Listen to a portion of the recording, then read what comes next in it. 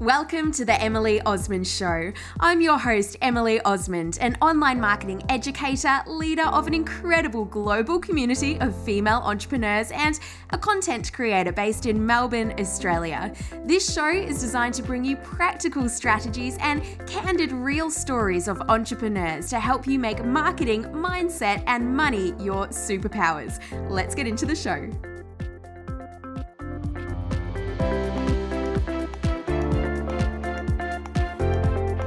Welcome back to the show. Today I have the absolute pleasure of interviewing Meredith Gaston, an internationally acclaimed best-selling author, artist, speaker, and passionate wellness advocate. She's just celebrated the publication of her 10th book, and Meredith continues to grow her prolific and diverse creative practice. She started off exhibiting her artwork locally and abroad from a young age, and she went on to graduate from the University of Sydney, majoring in art history and theory, along with gender and cultural studies. She continued her education as an integrative nutrition health coach, and she frequently features in the media and public sphere discussing well-being and creativity in daily life. Now, you may well have seen her artwork, her beautifully illustrated books, without actually realizing who she was. So I'm so excited for you to meet the woman behind the art. And these books have been translated into various languages, and her artworks collected across the world. She's spent more than a decade collaborating with Susan Fashion, and she continues to project manage the development of products in support of Breast Cancer Network Australia. In fact, Meredith's projects have seen close to $2 million donated in support of women affected by breast cancer around Australia, which is just incredible. Meredith also enjoys teaching watercolour and wellness classes in urban and regional communities. In fact, this is where I first met Meredith, out at Acre of Roses, the beautiful rose farm and boutique accommodation there run by my client and now friend Sandy. And Meredith brings the joy of art and mindful living to people of all ages and stages. She now lives and works in Brisbane, and she savors life surrounded by her loved ones, a beautiful garden, and various pets. And as you'll hear in this episode, we discuss what a gentle approach to business actually looks like, what this is, what it feels like, and why Meredith takes this approach. We also discuss how to decide what opportunities to say yes or no to, and what can happen when you say yes when you really want to say no. We also talk about working for money versus working out of inspiration, and the role that both of these play during different stages of our business. Meredith shares her take on setting goals versus being open to opportunities as they unfold, which I absolutely loved. And we also discuss challenging the commonly accepted way of doing business. So without further ado, allow me to introduce you to Meredith Gaston.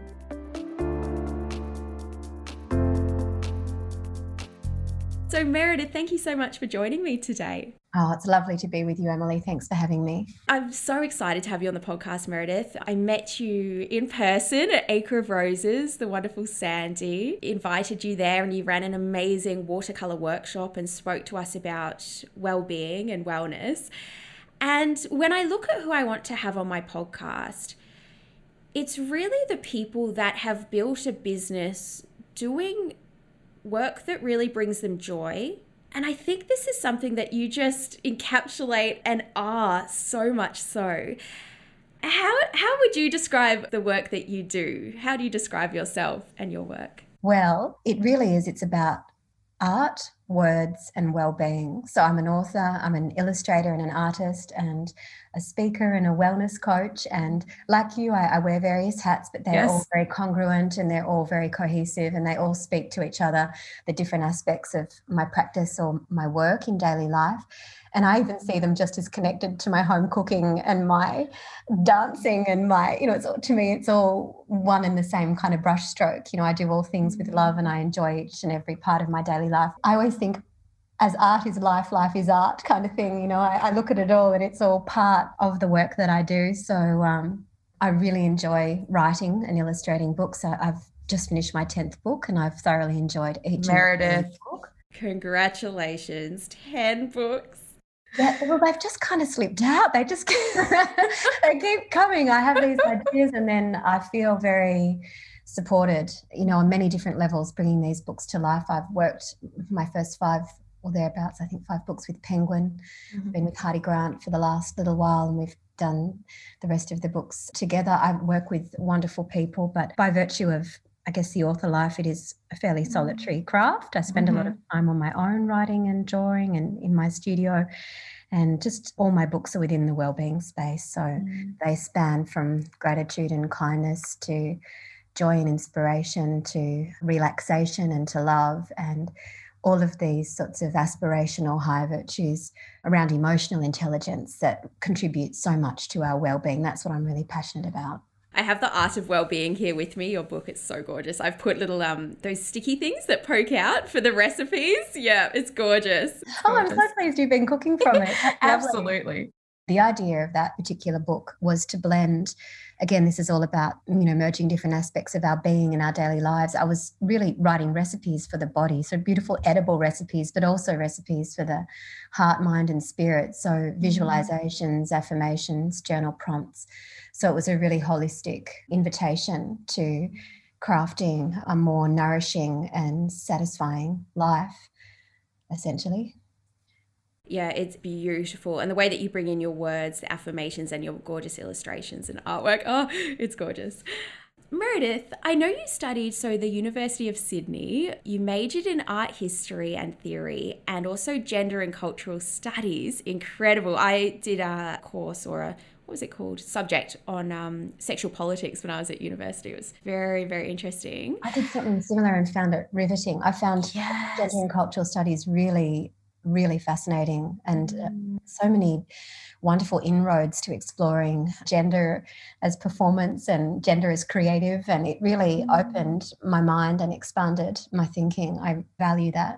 Where did that first selling something under your own business, when did that happen? Was that around this time of finishing uni? I believe that you were showcasing your work from quite early on, but I wonder where that first, oh wow, I've just made a sale or I've just had someone commission me. Where did that come in too? So when I was 12 or 13 years old, I started making little gift cards that I think out of kindness, the lady at the local gift store in Roseville in Sydney where I lived would stock them and sell them for a couple of dollars. And I was doing all kinds of paper craft like quilling and folk art. I just really had a sense of wanting to share my creativity, and I loved gift wrapping and I loved making cards. And that was really where I began. And it wasn't by any stretch because I was commercially minded. It was just, I loved creating beautiful things. I love creating beautiful things and I still do. And my girlfriend reminded me of that recently and said, I actually went in and bought a whole lot of those cards. My mum and I went in to support you, and I never knew that. But I remember having this wonderful windfall one week when 5 cards sold, and I think it was actually probably my parents and my friends. In any case, it was just really lovely to realise that the fruits of our creative vision or the creative effort can be shared and can be enjoyed and can bring other people joy. And that was a little glimpse into that I received quite young. And then moving on to, I guess, more serious business. Look, I was very lucky. I was doodling on a napkin in Newtown when I was in my uni period of time there. Uni years at Sydney University, so on King Street, Newtown. There was a little cafe near the cinemas there, and it was a cold morning and I was having a lovely warm chai and I was drawing on a napkin. The waitress came over and said, "We've seen you in here before drawing on things. Are you an artist?" And I said, yes, I think I am. And then she said, we'd like to offer you an exhibition. And at that point, I didn't have any paintings to exhibit. I just worked at a lovely little gift shop in my later years. I mean, when I say later years, I graduated high school and I was working in a little gift shop. Yeah. And my boss there let me draw pictures for the front window and occasionally hang work on the walls. And people would buy just drawings on paper. I was amazed. I couldn't believe it. Yeah. So I had a little bit of a foray into that. And I was really heartened by that, really inspired. And I didn't have a collection to exhibit at this cafe, but I thought I'll get one together. And so on my little shoestring uni budget, I bought 10 canvases and a little bit of paint. And I had come back from Italy and painted a selection of paintings that I was inspired to create from my time visiting Cinque Terre, in Italy, it's got that beautiful crumbling gelato-coloured houses rolling into the sea, and just stunning. It's really beautiful. And I brought that to life on canvas, and they all sold, and I was signed to an agent the next week and started exhibiting in Melbourne. And I was very nervous about my initial exhibition. I didn't feel that the works were up to scratch, and the gallery were a little bit worried. And I remember them saying, "Oh, why don't you work through the night to try and polish them up before we show them tomorrow?" I was so mortified. I thought, oh, what am I going to do? I really lost sleep over it that night. In any case, the show opened the next day, and much to my delight, the paintings sold very quickly. And one of the artists with whom I was exhibiting that evening actually very, very kindly, very generously asked to do a swap, and his paintings were exponentially more expensive than mine. And he was a mature artist who I think just wanted to nudge me on, support me on my way. And then I really lived off my paintings for many years. I exhibited in Sydney in Double Bay through a wonderful gallery, Art to Muse. And then as I was living above an antique shop in Sydney, the lady downstairs, Monica Trappiger, who some may know from Play School, who's also a performer and a chef, and she said, I'm writing a book. Would you like to illustrate it? And that's how I landed in the orbit of Penguin. I was illustrating a wonderful recipe book of Monica's treasured family recipes, and they said, "Oh, we love your drawings, we love your approach. Would you like to continue working with us?" And I said, "Yeah, absolutely." And I was about to move to Berlin, so they said, "Can you do an A4 pitch for a book and get it to us by tomorrow?" I was flying out the next day, and I said, "My life has been magical." Anyway, and it continues to be. I said, "I can get a pitch together." Got a pitch together, got it in, and I got on the plane with a little book contract, and off I went. And now 10 books down the track, it's been a natural and organic and wonderful process with a lot of serendipity and a lot of learning and a lot of joy. Oh, I love those moments where it's like the sliding doors moments where things happen. Oh, they sure did happen. And I still pinch myself because I really appreciate the magic of life and the way of life to have a plan more often than not that is beyond what we, with our conscious, thinking, our conscious minds and sense of order, create for ourselves. Life has a plan, and I tend to keep my faith very firmly in that, and I'm constantly delighted by my life. And in business there can be times that are difficult and we have to keep the faith, or in our personal lives there can be times that are difficult, and it's finding the fortitude, finding the gratitude to continue on and to keep trusting in the magic of life and allowing it to serve us and elevate us. I wonder, Meredith, how much are you guided by your own goals, and do you have a vision for your work and your business? And then how much is just allowing what happens to happen? Do you know what I mean there? Do you set kind of, okay, for this year, this is what I'd like to achieve, or this is where I'd like to take my business? So, look, I have to laugh. One of my dearest friends she's an EA too. She's wonderful. She's very organised, and she's just an exquisite human being. And we recently travelled together. And she said, "Meredith, I really don't know how you've made it this far. The way that you approach time, the way you approach catching a flight, the way you approach, general day-to-day movement." She said, "You're very free, you're very loose." And I think, well, because I've worked for myself, and I used to live in the Blue Mountains on top of a mountain on my own for some time, and I have had a very quiet, creative life in that way. I think I tapped out of a regular sort of more structured routine many, many moons ago. And as a result, and again, by virtue of the flexibility I have with my work, I tend not to be that disciplined. I am very conscientious and I love my work. So I'm very self-motivated. I love being in my studio. No one needs to push me to go there. I have a studio in the garden here at home that I just adore, and my pets come down with me and they stay under my desk until I've finished for the day, and they keep me company. I have a very nourishing home life, so I tend to be constantly inspired at home, and then I just take that down to work with me and feel really energized by the way that I live. And as I said, I live quite gently, reasonably slowly, with not too much of a sense of sort of agenda or fixed goals. However, in my own little way, I would say that I am passionate about contributing. I'm passionate about making a difference. I have a very strong creative life force, and so I'm compelled to create things. When I finished my 9th book, I said to my partner, "I'm going to take a break now. It's lovely. It's a lovely idea to take a break before I start my 10th book." And I realised I actually didn't need a break, because I was caring for myself enough in day-to-day life with enough quiet time, and that's something I'm quite committed to, really committed to self-care and making sure I fill my cup. And as such, I felt so inspired. I just wanted to keep going. So the spaciousness I'd created, it allowed me to keep working toward other goals as I was fulfilling my dreams and making things happen. Now, again, these are practices I've learned through my work. Tucked in, that's been re-released as Your Bed Loves You recently, was about honouring rest as much as honouring productivity and as much as honouring play. So a really good balance of work, rest and play.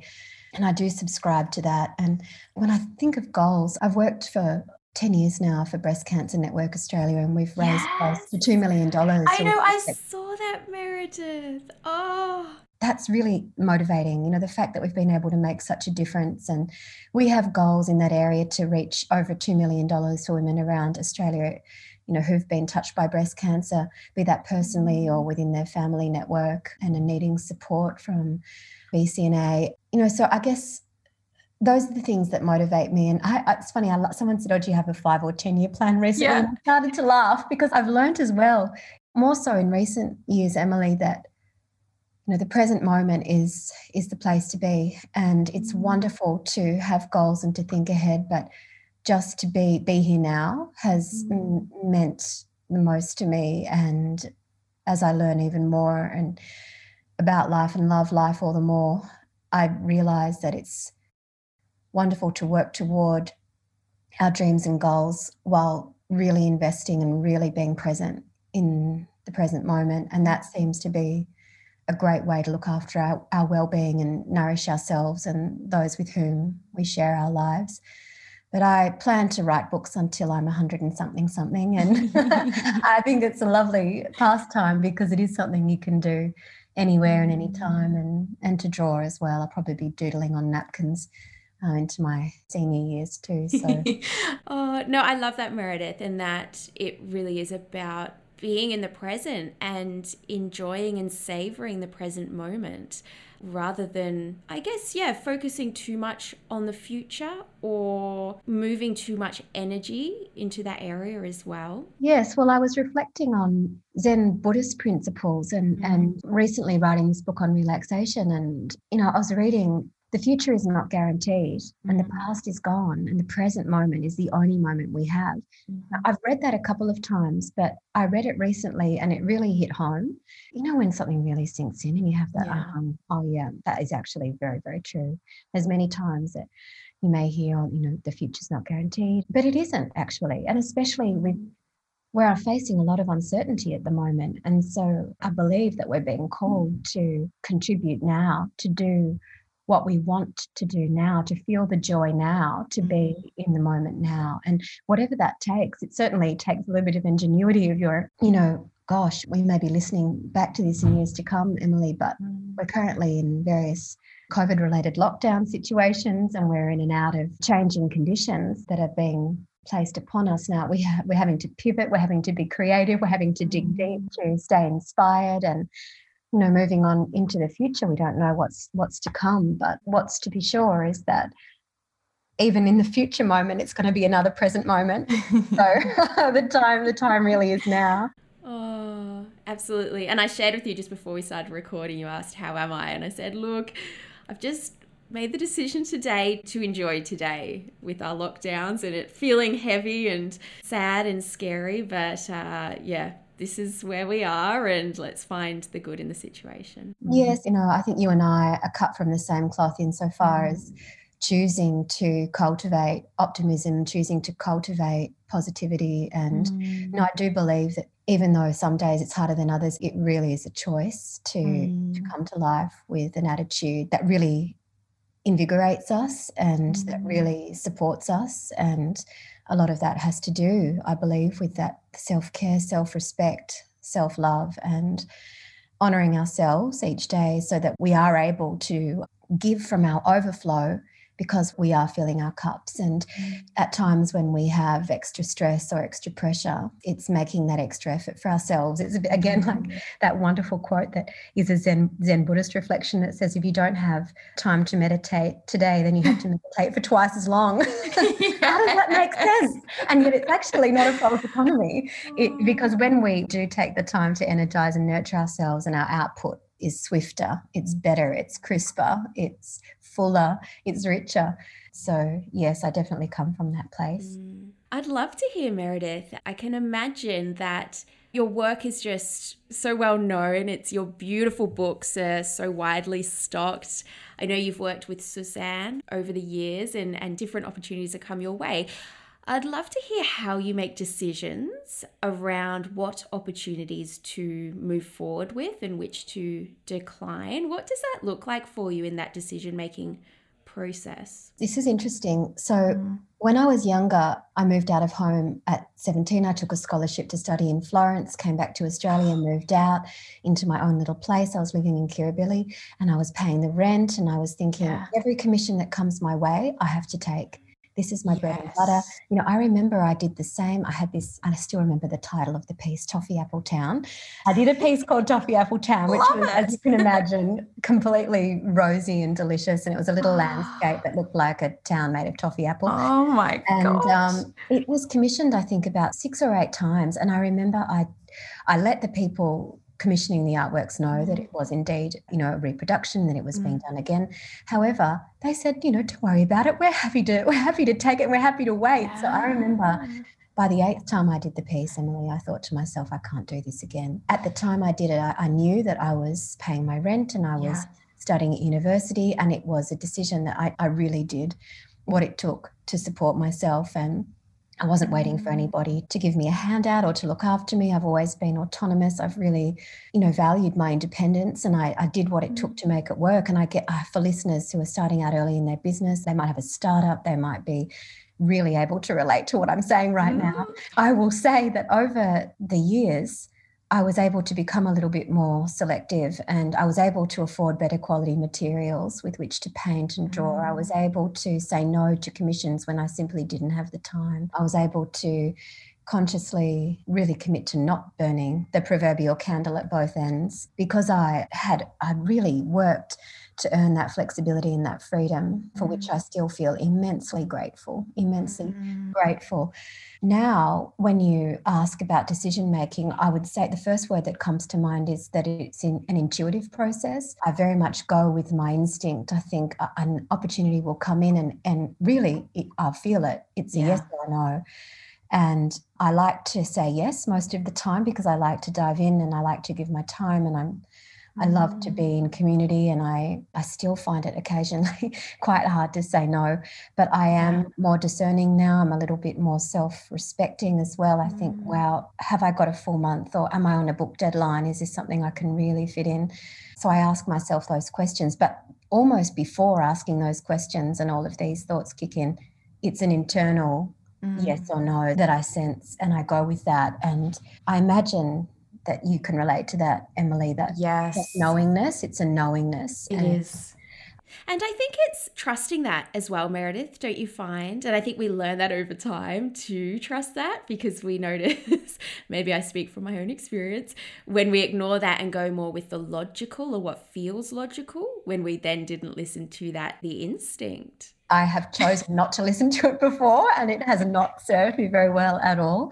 Not frequently. I really can only think of 2 examples in which I kind of went against my instinct because it felt prudent to accept a business opportunity that would allow me to learn and grow. And sometimes, you know, we have to see ourselves go through that process of maybe umming and ahhing, going down that path, and really experiencing for ourselves how powerful it is to trust our instinct. In the instances in which I didn't do that, and I did learn the hard way, and it was difficult for me to endure and to come out the other side. But what I learned from those experiences was, again, yes, the value of intuition and going with our heart or with our instinct, or some people might say with a gut feeling, or however it is you like to phrase it. But yeah, look, I've learned a lot. I think sometimes we learn even more through the difficult that we end up on. You know, sometimes we know that we're taking a difficult path and we're all up for it and we dive in it. But sometimes it's completely unexpected and it's a curveball and we're like, wow, I didn't see that coming. That's tough. And yet the bounce back from that or the learning from that is profound, inevitably. And I love, Meredith, how you explained initially when starting your business around the practicality of taking work to be able to live, to cover the bills and all that type of thing, that you understood that you were saying yes to some projects that perhaps weren't absolutely ideal, because it was a matter of being able to then build your business. So thank you for sharing that around just that sense of practicality when starting out, to then create that momentum and to get your work out there, to be able to make the decisions. Yeah. Well, I'm delighted to share it, Emily, because I really appreciate looking back at those times from where I am now, and anybody who may be in that position now where they're putting in a lot of hard yards. I kept having faith that because I've always done it from the heart, I've always been passionate about it. I just kept having faith that things were going to be okay. And if I was going through a difficult patch, I did refer to the old adage, this too shall pass. And it did pass. And some people have an approach that, maybe I really visualize myself being successful. I really visualize things working out.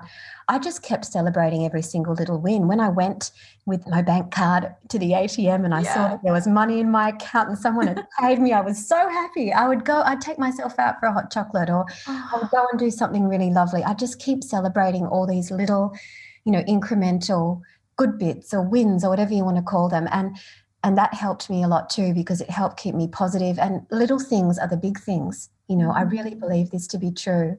So the little things really, really count. And in them, as Mother Teresa said, it's in the little things that our strength lies. I kept having faith in the little things and staying strong and putting in the effort and putting in the loving effort. And it just naturally grew. And I found that, as I loved life and life loved me back, I met the right people. I found myself in the right circumstances and things flowed.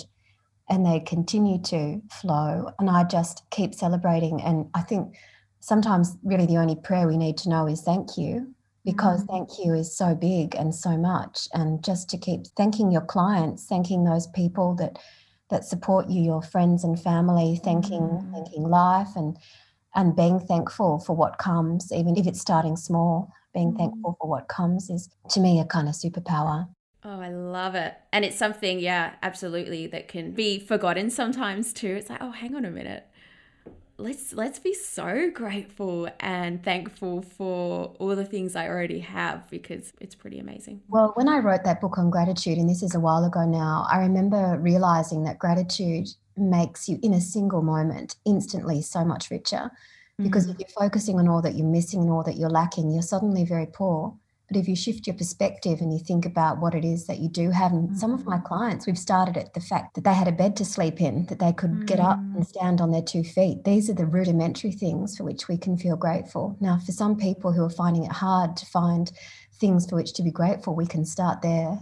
And then from there, everything suddenly starts to change in the mind's eye. I drove past a billboard recently and I can't get over how gorgeous this was. I couldn't see what it was advertising because we were zooming past, but it said something like, change the way you see things and see how things change. And I changed the way I see things through a lens of gratitude, and then I see how things change. And I've always done that in business, because I still see what I do as art being life rather than a kind of business. And the ship sails itself, more or less. I just do what I need to do. It's so powerful, Meredith. So powerful. Final question I have. I wonder, looking back, what is perhaps some advice you would love to give to yourself those 16 years ago when this whole adventure really started?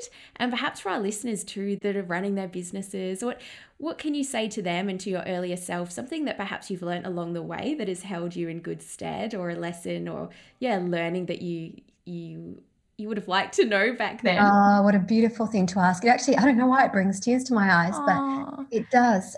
So I would say to my younger self, I would say have fun, really have fun, enjoy it. Enjoy it. Don't be too stiff. Don't have unrealistic expectations of yourself. always aim for the best, enjoy it, just enjoy it and let it happen. And, life is as Lao Tzu said in the Tao Te Ching, it's a series of spontaneous changes, and flow with them, flow with life. And in flowing with life, we're called to be creative, we're called to be innovative and enjoy it. And the rewards and the returns that come from just being in that space, just existing in that space of joy and gratitude are immense. And then, as I said before about the ship sailing herself, it's sort of like I see that looking back, the dots connect themselves when we are in that space. So all we need to do is maintain, I guess, that people may say it's an energetic space or an attitude. Both work for me, and it's all vernacular, but I really believe in that, being in the space of joy, having fun and flowing with life. And I would say that to myself, and I would still say that to myself now. I think I'm going to write that, just have fun, and pin it up in front of me to remind myself each day.